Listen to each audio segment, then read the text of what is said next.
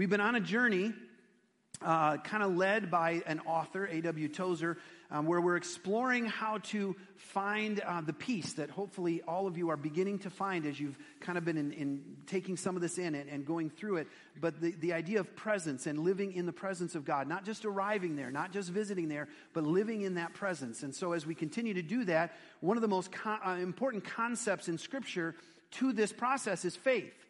And we're going to talk about that this morning. Kind of to set the stage, let me just give you some scripture from Hebrews chapter 12, verses 1 and 2. We're going to focus in on part of verse 2, but I kind of want to just give you some context also so you're there with me.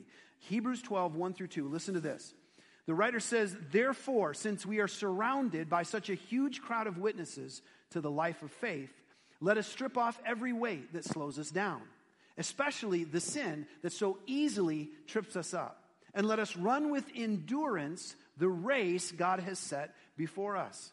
We do this by keeping our eyes on Jesus, the champion, who initiates and perfects our faith. Because of the joy awaiting him, he endured the cross, disregarding its shame. Now he is seated in the place of honor beside God's throne."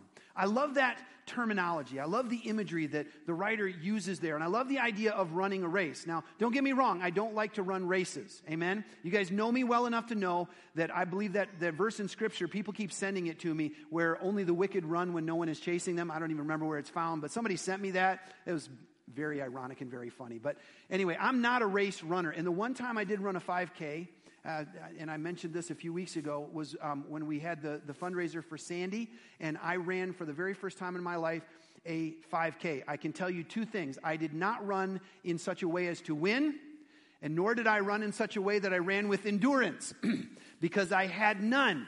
I cheated. I found a little kid to walk with and pretended I was protecting them from all the dangers along the trail. But I finished the race. Make no mistake, I did finish, but I did not, as Paul is telling us to run. And I feel like by mentioning faith in the midst of this imagery, Paul is trying to tell us that there is something in faith that helps us to be able to do that. To look on Jesus is always a good thing. When Paul says that we are to keep our eyes on Jesus, that's never a bad thing. But here he describes that Jesus as being the author and the finisher, if you look at the older translations, the initiator and the perfecter of our faith, if you look at the modern. Faith is important. If you look at the Scriptures, even if you've never read them before, even if you knew nothing about God, nothing about Christianity, nothing about the church, if you were to pick up a Bible and just start reading it from beginning to end, you would see from the sheer number of times that faith is mentioned, that faith is important in this thing called Christianity. It is important in our relationship with God. Just a few scriptures that kind of reinforce that. Luke 17:5. When the disciples were with Jesus and they were talking with him about a lot of different things, Jesus was only here for like 3 years. He had limited time to talk to his disciples. They had limited time to pick his brain and to learn all that they could about God and who he is. And yet they took the time in this scripture for them to ask the question, Lord, show us how to increase our what? Our faith. Show us, Jesus, how to increase our faith. They knew faith was important, and they questioned Jesus about that. In Romans 4:3, Paul says, "For the Scriptures tell us Abraham believed God, and God counted him as righteous because of his faith." Understand that in the Old Testament, righteousness was all about doing the right thing. It was all about obeying the right rules and doing the right, obeying the right laws and following the right sacrificial codes. It was all about those things. And when Jesus came with all of his talk of love and grace and faith, the Israelites were saying, well, what about our father Abraham? Are you just discounting his whole experience? And Jesus is answering them, and he says, listen, Abraham wasn't seen as righteous because of what he did. He was seen as righteous because of his faith. God counted his belief as faith. Hebrews 11:6 says it plainly. And it is impossible to please God without faith. Isn't pleasing God kind of what we're all here for? I mean, if you're following Christ, that's kind of the goal. Faith is a big deal. Tozer has some words to say about faith. Listen to this quote. He says, "Faith will get me anything, take me anywhere in the kingdom.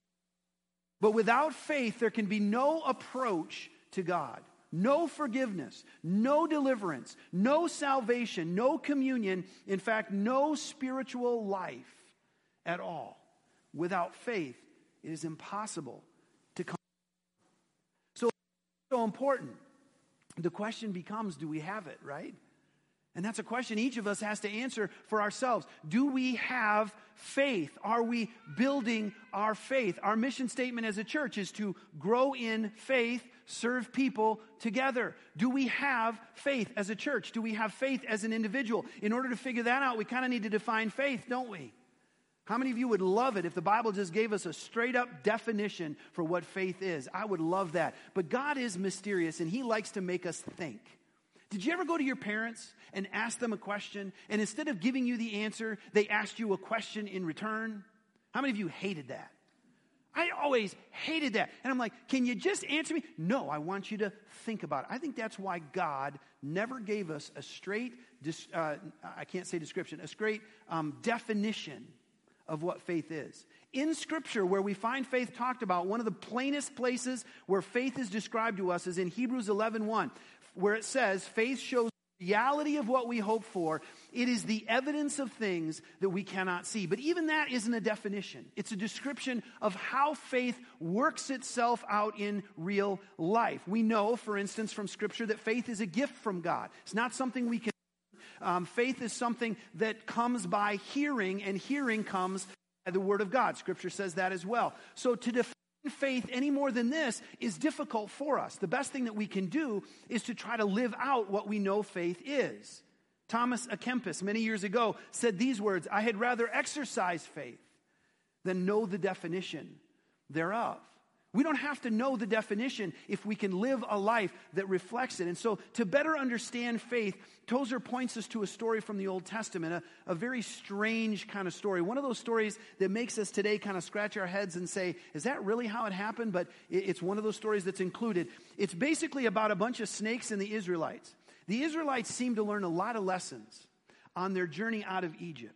You remember, some of you may remember, in the Old Testament, the Israelites were trapped in Egypt. They were slaves there, and they wanted desperately to get out from under Egypt's thumb. And so God sent Moses there, and he, of course, talked to the burning bush and led them out of Egypt across the Red Sea. And during that journey through the wilderness, a lot of New Testament characters go back to that time in their history and refer to those passages. And I think the reason is this. Israel was learning in that phase how to follow God, because they literally had to follow God. It was a pillar of fire by day and a pillar of cloud by day and a pillar of fire by night. And they were literally following this across the wilderness. And along the way, God taught them some of the most important lessons they would need. But this one is just a little odd. Let me read it for you.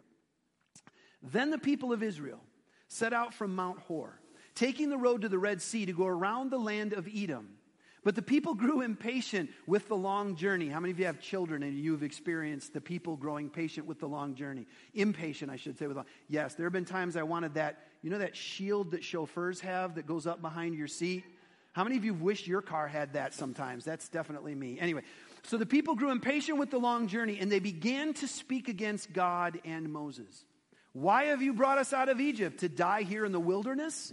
They complained. "There's nothing to eat here." Listen to this. They contradict themselves right here. "There's nothing to eat here, nothing to drink, and we hate this horrible manna."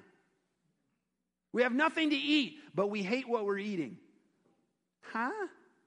These people are ungrateful. Do you remember just a few short chapters before this, when they were starving to death in the desert, God sent them bread from heaven, manna, and they rejoiced over it, right? They were like, wow, our God has provided. They probably even gave him a new name of some sort. They were always doing that kind of thing.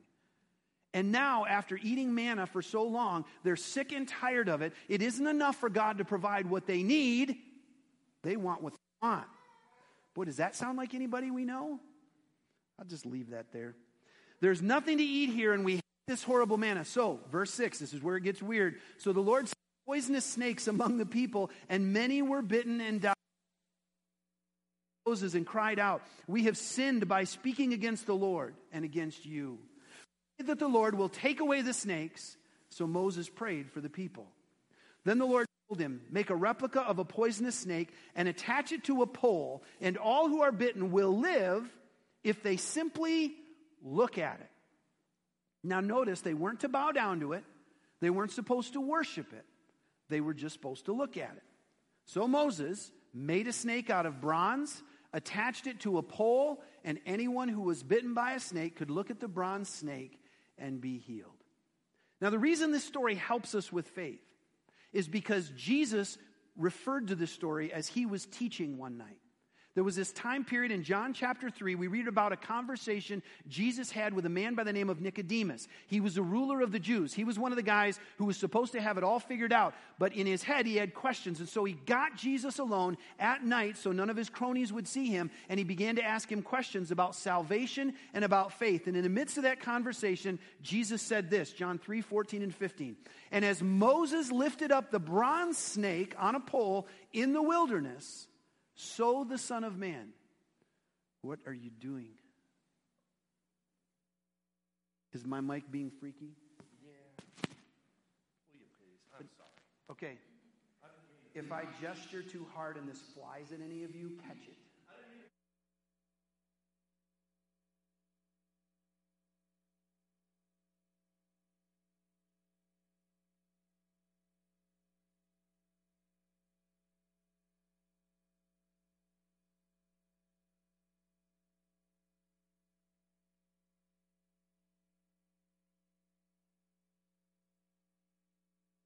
Did I read that part? I was in the process. Let's read it again just so I can get my thoughts. And as Moses lifted up the bronze snake on a pole in the wilderness, so the Son of Man, of course he's talking about himself, must be lifted up, so that everyone who believes in him will have eternal life. All right, there we go. So Jesus is basically drawing a parallel between the serpent in the wilderness, which when looked at brought salvation for the people, and through himself, for himself, as he was going to be lifted up on a cross, and people would look to him and find salvation. The interesting thing is, in the Old Testament it specifically says look, but Jesus doesn't use the word look. He uses the word believe. Now, I think what he's trying to do is make a connection there between looking and believing. Because when you put that together with what Paul said in Hebrews, where he says that we're to keep our eyes on Jesus, the author and the finisher of our faith, we can draw the conclusion that the way that we build our faith, the way that we believe, the way that we express our faith is to look upon Jesus, to bring him firmly into our view and to keep him in our view, to focus on him above all else. Believing is directing the heart's attention to Jesus. Because even though the Israelites looked with their eyes, in order to believe in Jesus, we have to do that in the innermost part of our being. So we have to believe essentially with our soul. And so if we turn the gaze of the soul upon the Savior, I believe that we will find God looking back at us and meeting our gaze. What an amazing idea, right? And so the idea here is that we're to look on him. When we train our souls to look upon the Savior and to keep our gaze there, then the distractions of self, the distractions of this world, and all of the things that happen around us kind of fade away from our view. And even if we're momentarily distracted by them later in time, we will have trained ourselves that once the distraction is over, we look back to the Savior, and that's where our view, that's where the gaze of our soul should lie at all times. And so we come back to it. What a wondrous byproduct it is that when we look at God, we lose sight of ourselves. You see, faith looks out. It doesn't look in. Faith is something, as we look at Christ, we build that and it looks outward. So many of us try to fix ourselves by focusing on ourselves, and it doesn't work very well. I think in today's world, we're obsessed with our issues. Amen? How many times have you gone to lunch with somebody and all they wanted to talk about was all the stuff that's wrong with them, right? And maybe not even in a physical. Now, I'm getting older, and I've noticed that I do this. When somebody says, how you doing, Pastor Jeff? Oh, my back hurts, and I got this cough right here. Can't get, it seems like every time somebody starts a conversation, I want to tell them about my issues. It's a trap, right? As you get older, I feel like it's just going to get worse. I'm probably going to do that forever now because I'm old. I don't know. But even more than physical things, a lot of times when we get together with people, all they want to talk about is the ways that they failed and the things they're struggling with. And you know what? That's okay because we're there to listen. And we should listen. And we should encourage them and do the best that we can. But I think the problem is we focus too much on our issues and not where our eyes should be focused on. We try to fix ourselves by focusing on ourselves when what we need to do is look at Christ. If we fix our gaze on him, then the very work that we've been trying to do on ourselves, the fixing that we've been trying to do for ourselves, will happen because we're fixing our gaze on the one who is perfect. And as we look at the one who is perfect, then we will learn how to be perfect as he is perfect. And the very things we've been trying to do to ourselves will fix themselves as we pattern our lives and our faith after him. You will never purify your life by staring at the imperfections of it. You will never purify your life by focusing on your imperfections. All you will do is make yourself depressed. Amen? You'll never do it. Remember that old hymn? Turn your eyes upon Jesus. Man, there's so much truth there. Turn your eyes upon Jesus. Look full in his wonderful face, and the things of earth become strangely dim in the light of his glory and grace. O soul, are you weary and troubled? I could do the whole thing. It all fits here. Really, it does. I'm telling you, if we get our gaze off of ourselves and we put our eyes on Christ, then so many of the things that we're battling and fighting would begin to take care of themselves. I'm not minimizing them. I'm not saying there aren't struggles. There certainly are. But if you want to succeed in your struggles, put your eyes on Jesus. If you want to be pure, then focus the gaze of your soul on the one who is pure. Faith looks out, not in. And when you do that, I believe your life will begin to fall into line. Believing and looking being similar things. If what he is teaching here, if what Paul is trying to tell us is that it is as easy as looking to the Savior for us to believe, then that really changes how we do things. It means that anyone can do it. It's as simple as any man, woman, or child raising their eyes to the Savior and meeting the gaze of God. It's that simple for you to become a believer, a follower. It's not just for mystics. It's not just for pastors or worship leaders. Anybody can lift their eyes to heaven and plant their gaze on the Savior, and they will see him coming back. You don't need anything special to do it. You don't require any special equipment or religious paraphernalia. For a lot of years in the church, we believed that the altar was the only place you could find Jesus. I got news for you. This altar is sacred. I love it. I love to see people praying at it, but you don't need an altar to believe in Jesus. Do you understand what I'm saying? You could go to get baptized and the baptistry could be empty or cold and you just isn't going to work, and you could still that day know Jesus and believe in him with all your heart. I'm here to say that if communion was denied to you, some face will argue with me on this. Even if communion was denied to you and you didn't have the elements and you couldn't do it, you can still believe. Even if some faithless group, some sect of Christianity says, we're sorry, but we don't like you, so we're not going to grant you entrance into the church, you can still believe. Because it doesn't take anything other than what God has put in you to do it. You don't have to do it at a specific time. Thank goodness you don't have to only get saved at revivals, because we really don't do those anymore, do we? Right? How many of you remember, revival? Well, I got to get my cousin there because he needs to get saved. Church meets every Sunday. Gospel is preached every Sunday. Or you could just witness to them too. I mean, there's that. But, I got to get them to revival. What about Christmas? Man, there's just something special about seeing the face of Jesus in that manger. Okay, first and foremost, it's either a doll or somebody's kid who's going to grow up to be naughty. I'm just saying, Torrey's Home Church, they used to do a live nativity, during their service. And the youngest baby in the church got the honor of being in the manger.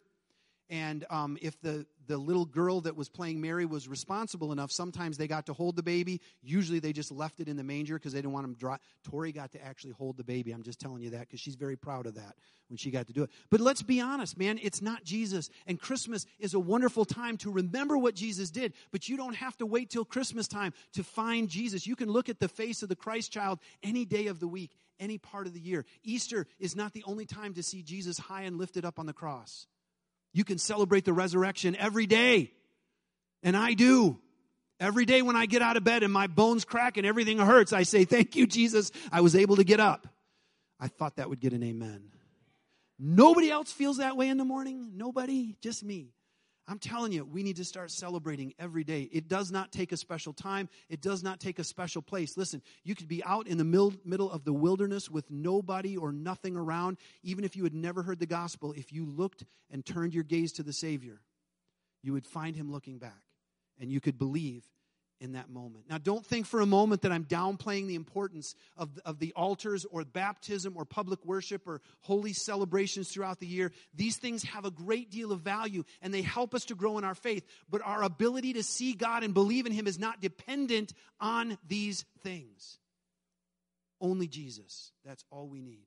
And as we see God, then we begin to see the value of prayer at the altar and baptism as a testimony of our faith, and worship with the body of Christ as an opportunity to strengthen and encourage not only ourselves but each other. And building our faith by setting our gaze on Christ is the best way to strengthen the community of faith. We live in an individualistic world. And I know in the church sometimes we rail against that.